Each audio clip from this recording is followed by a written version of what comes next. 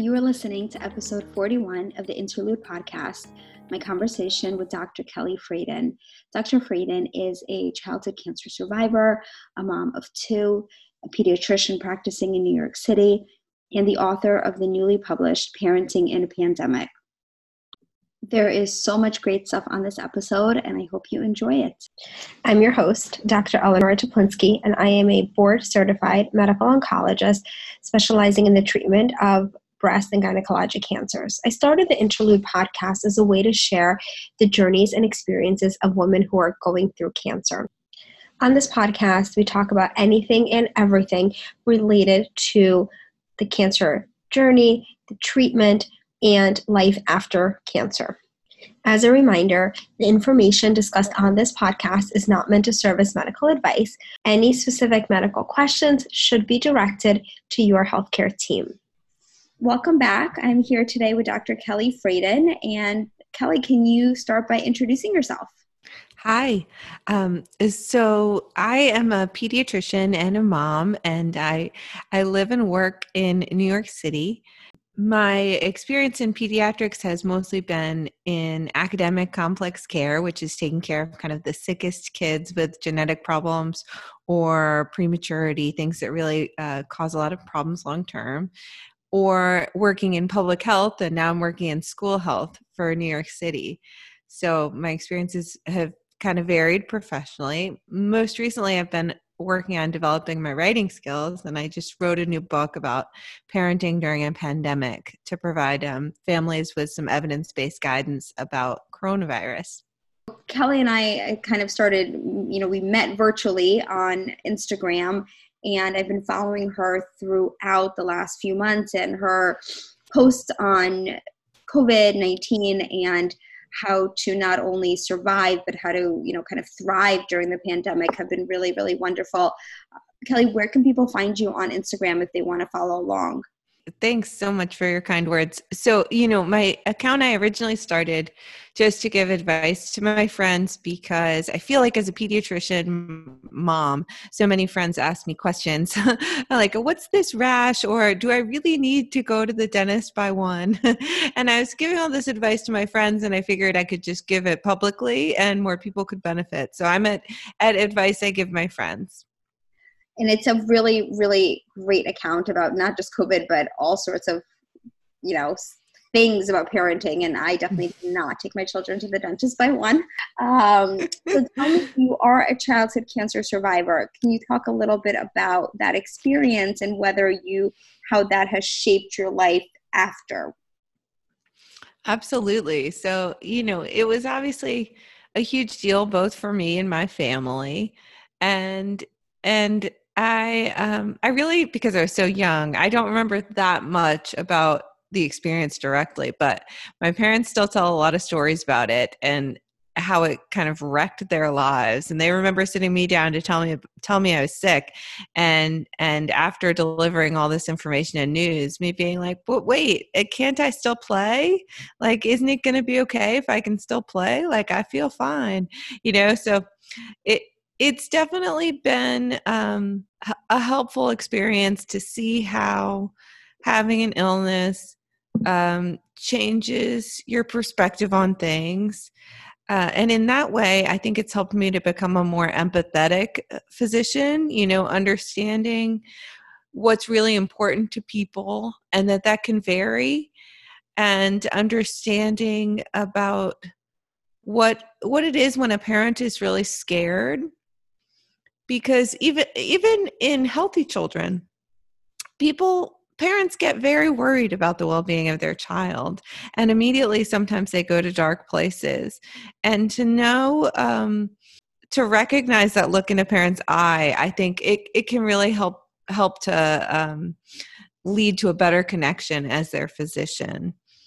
So I actually even wrote my application to college about how being a cancer survivor maybe led me in that direction. It's so funny how these things go.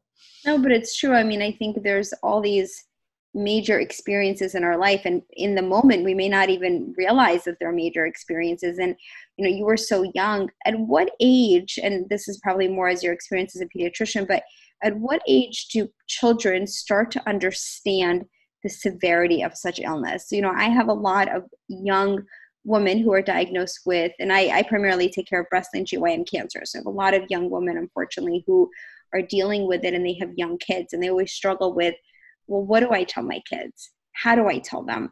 What's your experience and knowledge about that?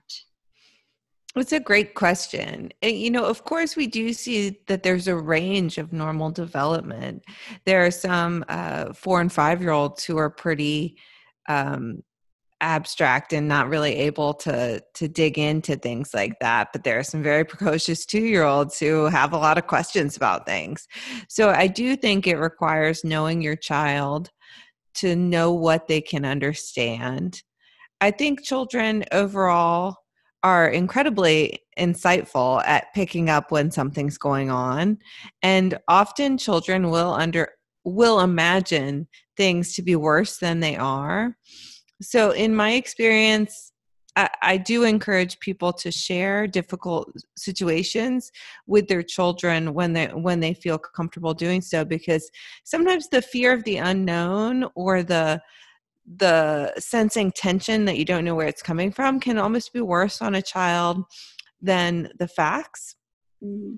And sometimes there are ways to, whether it's, you dealing with cancer as a mother or you trying to talk to your young child about coronavirus, there are ways to talk about something that's really upsetting in a way that still makes the child feel safe, like, yes, it's a very serious condition, but my doctors are doing everything to help me, and we have a plan to move forward and do the best we can. And sometimes having that conversation with your child can help release some of their worries, and you can even direct some of their anxiety in productive ways. Like, you could really help me by making sure to clean up your toys so that we can save my energy to go to the park later, or whatever it is. But allowing children to participate in some way sometimes can facilitate connection and actually make a situation more manageable. Is there a time or a place where it's good to have those conversations? So I had a woman on the podcast who was a caretaker of her husband with glioblastoma, and unfortunately he passed away earlier this year. But one of the things that she talked about was she found it the best way to talk to her kids was in the car, because everyone was kind of facing forward, right? So you had a little bit of distance and you could have those hard conversations. But what's a good way? I mean, a lot of times we kind of interrupt them when they're playing, and that probably isn't the best. Absolutely. Play is like the work of children. So you imagine somebody barging into your office when you're working and telling you something important. It's not always the best time.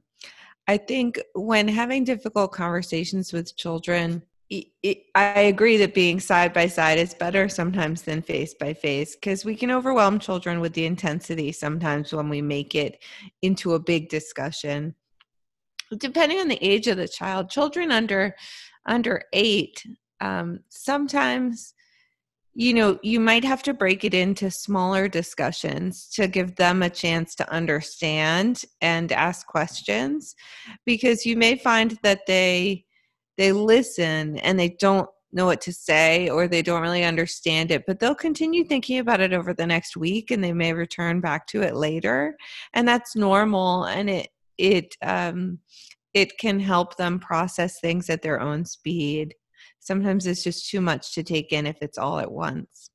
So tell me about your experience in working in school health and public health, and how did you come to that from academics? Right. So I loved my academic complex care job, but it was a big job, right? Because, there was one Thanksgiving when one of my patients almost died, and it was all, the whole holiday weekend, it was all I could do was to try to help that family through the crisis. And that same year, the Christmas, one of my patients ran out of oxygen at home, and it was just another crisis in the middle of Christmas services at church. And so I needed, because my kids are only 2 and 6, I needed to find something that was more family friendly for now. And working in school health is great because you get summers and holidays off, and it's during school hours, so I can be available for my children in the afternoons and evenings. It's funny because in the context of this podcast, like, I would actually say that being a cancer survivor probably has guided me to make decisions more reflective of like what's important to me, my values and long-term goals, because you don't take things for granted, and you remember that, like, if it's really important for me to spend time when my kids are young with them, like, I'm going to do it, because who knows what's going to happen in the future. You never know. And I'm in very good health now, but you still have that awareness that things can change. It's very true. I mean, I talk about this with patients all the time. Cancer forces you to really reconcile your life, right? In terms of, and as you get older, we all have these visions of what our life is going to look like, right? Maybe we'll get married, we'll have kids, we'll have this job, we'll retire and so forth. And cancer kind of changes all of that. And people struggle so much with reconciling what their new life looks like with what they thought it would look like. And part of it, and I tell them, you don't know what's going to happen tomorrow. You don't know what's going to happen in 10 years. And I think COVID has really taught a lot of people that. And so it's important to really prioritize your life today and what's important to you today. And sometimes certainly those are changes and choices that we can't always make. And some people are not in the situation to make them. But I think it's important, conversations to have with yourself about what are you doing with your life? Are you happy with it? Does it bring you joy? Exactly. And I think it's made me more aware of the advice I give people during the pandemic also, because I think a lot of pediatricians, because there are unknowns with the current situation, it's easiest for us to give advice of be as safe as you can and lock down as much as you can and don't see anyone. But we have to be aware that when we say those kinds of things, some people don't have forever, and maybe it's the grandparents who really want to see the kids I'm talking to. And my recommendations, if they're very black and white and very strict, may not acknowledge that people have different priorities and different values that they bring to making these decisions about their safety. And that's really, really important. And I think everyone, and being an oncologist and having this podcast has taught me that, but everyone, the way that people react and the things that people say and do, they're all coming from something inside them. So a lot of times we wonder, well, why are people seeing their families, right? We're recommending quarantine. And it may be that, they don't have anyone to watch their kids, or grandma's very sick. And so I think understanding where people are coming from and trying to meet them halfway is really important. I mean, I see this all the time in patients who have stage 4 cancer, who we don't know how long they're going to live. And they say, the only thing that's going to bring me happiness is seeing my grandchildren.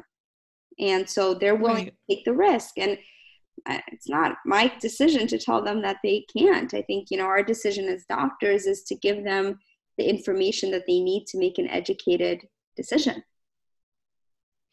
Right. I mean, I've seen that with my own family. I mean, my dad he'd retired this year, and he'd been looking forward to going on this golfing trip with his friends. And there was originally supposed to be 6 of them, but 2 of them actually passed away in the last 2 years. They were going abroad to golf. And when the pandemic started, I was like, you're going to cancel, right? And my dad was like, well, it's really important to me. And like, having lost my friends, like, it shows me that like I may not have forever to do something like this. And he was like, I'm aware of the risks. I understand how I can take precautions to minimize my risk. And as his daughter, I mean, what could I say? I have to respect that he's making a rational decision that reflects his priorities, I think it's understanding what people's priorities are, right? And then acting accordingly. How do you feel, I mean, in working in a school, how do you feel about the whole, the controversies now about going back to school and virtual and hybrid and daycares? And I mean, that's a very loaded question, but kind of what's your overall thought on it? It's been difficult to watch for me because, of course, I have so many opinions about it. I think what's been the most difficult is to see opportunities when I thought that we could have served our children better go by. So, I think that we have pretty conclusive evidence that younger children are less likely to spread coronavirus. And I worry a lot about populations where children may not have the supervision and safe place for enriching experiences when schools are closed. And I worry about children with special healthcare needs, many of whom depend on therapies that they get in school, like children with autism or cerebral palsy. So I worry a lot about school being closed for those populations. And I just, I hope that our leaders can find a way to prioritize getting as many of those children who can't have their needs met with distance learning back to the classroom safely, as soon as possible. Because I feel like we have the resources and we have the space. It's just making our priorities clear. I read an article about how in 1918, with the 1918 pandemic, they were having classes outside. They, people like in parkas and they're just learning outside. And I think, my perspective on it is we should be really focusing on how do we open safely, not do we open at all, but saying, what, we have to do this. And so how are we going to do it successfully? Right. Yeah. I mean, school has always been a pivotal place for children, but in places like New York City, school has also become a medical home for a lot of children, where their therapies and dental care, their mental health care, sometimes their health care, school-based health centers are really common. And they also give out glasses in these schools. I mean, these are real hubs for meeting the needs of children. And those services are provided there intentionally because it makes it more convenient for families and makes it more likely that the kids will get what they need. But I worry a lot about the disruption, not just the academic and social disruption, but the disruption of the whole system. I hope we can figure it out. This year goes by quickly and next year can be more of a normal year for everybody with vaccines. We're all hoping that. What have you seen emerge as kind of the greatest issues surrounding parenting and kids right now in the last few months? There's a lot of talk about things like screen time and, the list goes on, and play dates with kids and socialization. And what in your experience has been kind of the most common themes that we're dealing with?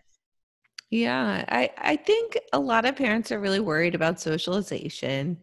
And I feel like we can reassure them in that regard because people are quick to forget about the rich social environment that you provide your child in the home as well. You're, as parents interacting with your kids or with siblings, you're providing social stimulation to your children. And some children, if they're old enough, can really engage in virtual activities to build relationships too. So I'm not as worried about social needs, but I am more worried about mental health needs. There was just a report that came out last week, I think, from the CDC about 63% of young adults with clinically significant anxiety and depression. 1 out of 4, like young adults, like the 18-year-old to 24-year-old group, 1 out of 4 of them feeling suicidal during this time.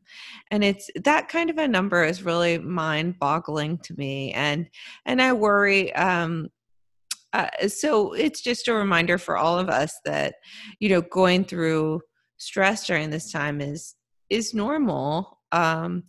But we should all be checking on our loved ones, and we should all be reminding our loved ones and ourselves that if we need more help, that there are still resources available to help with these mental health issues and kind of prevent a crisis. Striking to me, because I see, my patients and they talk about their children, and it's really been striking how some kids are having a very hard time, and parents are having I think everyone's having a hard time, and there's a lot of stress that I think people are putting on themselves that's almost self-imposed. Mm-hmm. And then there's external stress, and it's a hard time to live in right now for a lot of people. Yeah. And that's why I wrote the book, because I felt this urgency to try to do something to help, because I could feel the tension and the stress. And I in some ways, I think we can reassure some people that while the whole world is locked down, their absolute risk may not be as high as they imagine. And we can encourage them to still be responsible members of the community and try to prevent getting sick. But we can hopefully provide them with a little bit of peace of mind and a feeling of like having some control over their choices if they have, good information available. Well, one of the things I loved about your book was that it's not just all about children. You talk about taking care of yourself as a parent, as an adult. And, I think that that's so true. We can't take care of others unless we're taking care of ourselves.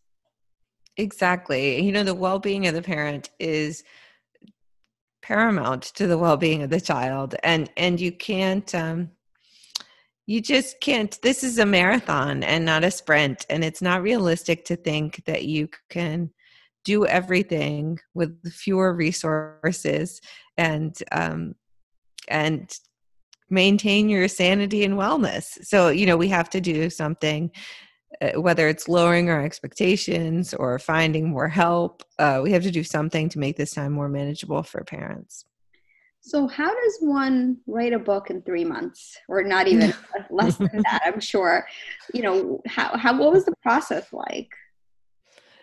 So I had been sharing that advice on Instagram for some time, and I went to write my first newsletter because I hadn't written a newsletter, and I had 1,000 subscribers. So I went to pull all my coronavirus content off my Instagram account, and it was 50 pages. And I was like, maybe I could turn this into a book. And I spent a couple hours on it and sent it to a friend who's in publishing. And she was like, do it. And with her encouragement, I did it in about 3 weeks, honestly. And I did it, I don't know, from 5 a.m. to 7 a.m. and then from 8 p.m. to midnight, because I was watching my kids too at the time. So naps also were a source of time for them. But I guess I had a strong opinion about what I wanted to say. So that helped me to tap it out. And I had done a lot of the research, both for work and for educating myself about my family. So it was easier to draw on the sources. That's still very impressive. So and thank you for, giving me a copy of it to read, because I loved it. And I think it's thank you so much. Such a great resource for people that, and it's broken down nicely. It's broken down into chapters where you can kind of, this chapter may not apply to you, but, it's little tidbits of information that you can devour when you need them, which is really, really helpful. And, I think who knows how, what the science and the data will evolve, but I think that it's still, that book is really applicable for kind of any sort of pandemic or crisis that may emerge in the future. Where can people get the book? So it's available now as a paperback and ebook on Amazon, and as an audiobook, it's available. You can find the link on my website by this platform called Sound or Apple Books. Audible has a 2-month wait to get processed, but maybe it'll eventually be on Audible. We'll see. And you recorded it. You read it. I did. I recorded it in my closet. What was that process like? Do you always have to be perfect the whole time, and it has to be even? And yeah, you try to get it to sound good. Obviously, you make mistakes. It's over 5 hours of reading, and then you have to go back and edit them out. And I actually hired someone to help with that part because it was just too labor intensive for me. Yeah, I can imagine. I mean, I edit the podcast, but it's, there's always like sounds and things like that. And it's a podcast, so it's not perfect, but an audiobook I feel like really has to be, spot on. Yes, they have strict standards for the quality. So that was a lot of work. I think, a lot of parents had told me that they don't really have time to read a book, and that I thought the audiobook would make it more accessible for people who are busy and who, may not be able to sit down and read. Yeah, I think that, a lot of people are struggling with time right now and priorities and figuring out how you fit it all in. So it's great because you can get your bite-sized pieces, and it's almost like a podcast, right? You can listen to an hour at a time and get what you need from it. And I think exactly, super, super helpful. So going back a little bit to your experience with cancer, and how have your parents been shaped long-term by the experience? And you may not know that, but I think that's an important point. absolutely. I definitely think it was harder on my parents than it was on me, particularly on my mom. It's a lot of worry work. And even now, I'm a 36-year-old doctor, and she, when coronavirus first started spreading, was quick to contact me and tell me like, oh, your immune system might not be as strong as somebody else's. You really need to be careful. And I was like, Mom, I understand. Thank you. And you're 66, so you're really the one who should be careful. But, I think it changes a parent going through something like that with their child. Yeah, and I think for not just for cancer, I think for anything, like you said, I mean, parents, I mean, you just worry, right? You worry from the day you find out you're pregnant, you worry, and any diagnosis, any condition is so stressful. And I think it has to change you. There's no other way around that. And for a lot of diagnoses, it obviously changes the person, but it really changes the dynamics of your family, of your caregivers, of your caretakers, of marriages, of relationships. I mean, I counsel my patients all the time, and I tell them, pay attention to your relationships, pay attention to your marriage, because going through something so devastating and so challenging, you really have to be mindful about how you interact with other people. Absolutely. I saw that in my complex care practice as well. So often the family would go so wrapped up in the child's journey that sometimes it would impact the parent's marriage or the sibling. It's not just the direct stress of the illness, but also there's associated financial strains that can be difficult when somebody has to stop working to help be a caregiver. It can be a really stressful time for families, for sure. I was going to say the other thing is about just survivorship as a field. It's been so interesting to see what that's like over time. I feel like now there's more and more attention being paid to like long-term survivorship, but the maintenance of like, you've got to get your MRI and you've got to get your echocardiogram and you got to get your blood work and you've got to do this and that. And when you do all of those tests, inevitably there's some scares here and there down the line and some things that come up. And I think that that over time, you as a patient or as a parent, like you get used to that. But some of my friends have gone through cancer in the past few years and found the transition to being a survivor to be really stressful because you have, less of the support of going through like the intensive treatment phase, but you still have a little bit of stress. Mm-hmm. And I had one patient in particular who I'm thinking of, who was a survivor of childhood cancer, and he was years out from treatment and doing really well, but his mom and he both had a pretty significant anxiety about every time something would come up, whether it was like a sore throat or a swollen gland from an infection, that it was like your mind goes to the worst place. So I think it's important to recognize that when you're facing it and to find strategies to talk about it and cope with it, because sometimes if you don't, it's more unmanageable. So I guess that's advice I would give your patients too. It's so true. I mean, we have, when you're going through treatment, there's such a hold on you, right? Every 2-week follow-up, you've got all these things, and then we go, all right, you're done. Congratulations. See you in 6 months. And people are like, what do you mean? Because it's kind of like they're allowed, like, let loose, and they're like, okay, go rejoin the real world, but they can't because they don't know how to exist in this new world as a survivor. And we actually see that first year is when, at least anecdotally, but people struggle with, again, that common cold, allergies, anything that could be, bloating from something you ate, and your mind goes to very dark and scary places. And I actually think that the 1 to 2 years after your cancer treatment is probably the hardest. Because when you're going through cancer treatment, you know what you need to do. You have your chemo, you've got surgery, you have radiation, whatever it is.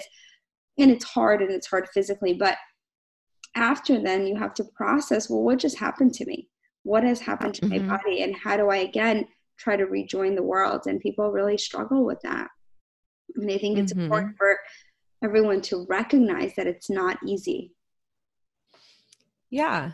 It's also important to understand that having more of a history sometimes makes you, more of a zebra, and doctors and sort of our healthcare system is set up to assume certain things about you. Like I'll share that when I was in college, I had like a rash on my back, and I went to 3 dermatologists about it because it kept bothering me. And because I was 20, nobody thought it would be possible that I would have like a basal cell carcinoma from the radiation I got, because they didn't have it in their mind that like I was a cancer survivor. They thought like 20-year-olds don't get a basal cell, like, so nobody did a biopsy. They prescribed like anti-inflammatory creams. I ended up going down this line, and it's like, so sometimes you have to be more of an advocate for yourself. It's finding that balance of knowing that you are different, and you are at increased risk. And when something's not right, remembering to push and to advocate for the attention that you need, but also like knowing that not every single symptom is something to panic over. And so it can be a real challenge, but that's why it's really nice to see like some of these survivorship programs are opening up, where you can have long-term surveillance and like some counseling and some referrals to people who are more experienced in specific cancer side effects. There's a really big push for survivorship programs, both for adult cancers as well as childhood cancer survivors, and those are different issues, right? Childhood cancer survivors, long-term, again, things, side effects of radiation, side effects of chemotherapy, heart disease, right? You need follow-up that needs to be laid out and set up for you. And then, for adult cancer survivors, again, people are living longer. I mean, for breast cancer, there are more breast cancer survivors dying of heart disease than they are of breast cancer. Right. And it just goes to show that we have to pay much more attention about the fact that our therapies are toxic, and the field is moving in that direction, but, we have a ways to go. But I'm happy and inspired to see that there are a lot of positive steps in that direction, currently ongoing. Right.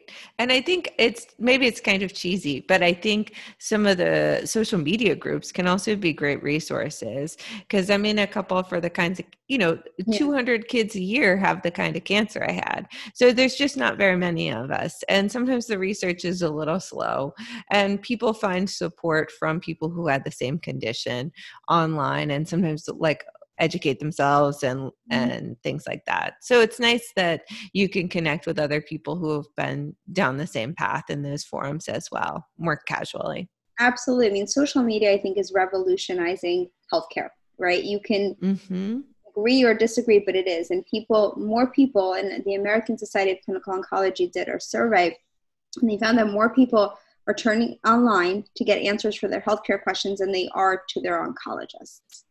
Wow. That's crazy, right? Like, I mean, that's why I started being active, because that's where people are going, right? That's, if you have to meet patients where they are. If they're turning online, you want to make sure that the data they're finding is accurate and it's science. But I think these communities that are emerging are fantastic. I mean, you could, especially for these rare cancers, you can connect to people across the country that you would never have met in any way. And it gives you, I think, there are some negatives. I think sometimes people see other people recurring of these rare cancers, and that can be hard. But if you look past that, it really can provide a sense of camaraderie, a sense of, I was 2 weeks ago on my podcast, I had Shoni Brown, who is a breast cancer survivor, and she's African American. And she said when she was looking online for pictures of Black women who had mastectomy, she couldn't find any. And she wanted to know what it would look like, and she couldn't find anything. And she's now connected with this, amazing group called For the Breast of Us, and she's an ambassador to them. And it's given her this community of people that understand what she's been going through. And it really, I think, makes the experience it makes a bad experience better. And that's probably the best way I can, put it, right? I mean, if you have to be diagnosed with cancer, you have to find some positivity in that. Mm-hmm.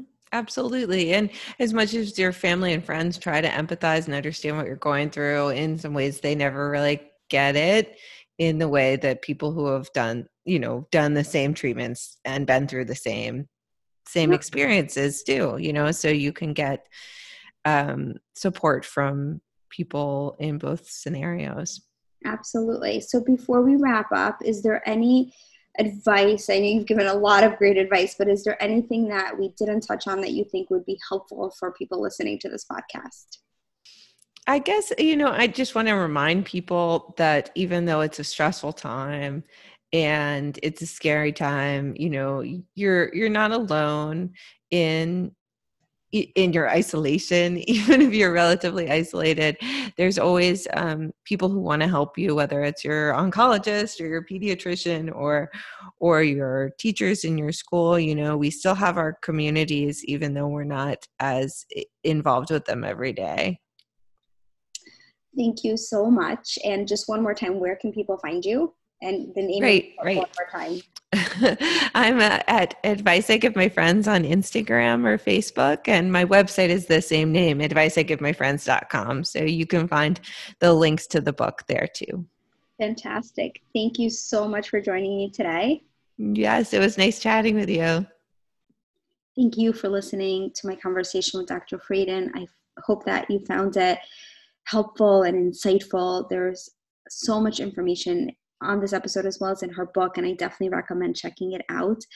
If you did enjoy the episode, I would be honored if you can take a moment to leave a rating and review over on Apple Podcasts for the show, as that is the best way to help me grow it and bring more listeners. You can find me over on Instagram, Twitter, and Facebook at Dr. Teplinsky, or on www.interludecancerstories.com. Have a great weekend, and I will see all of you next week.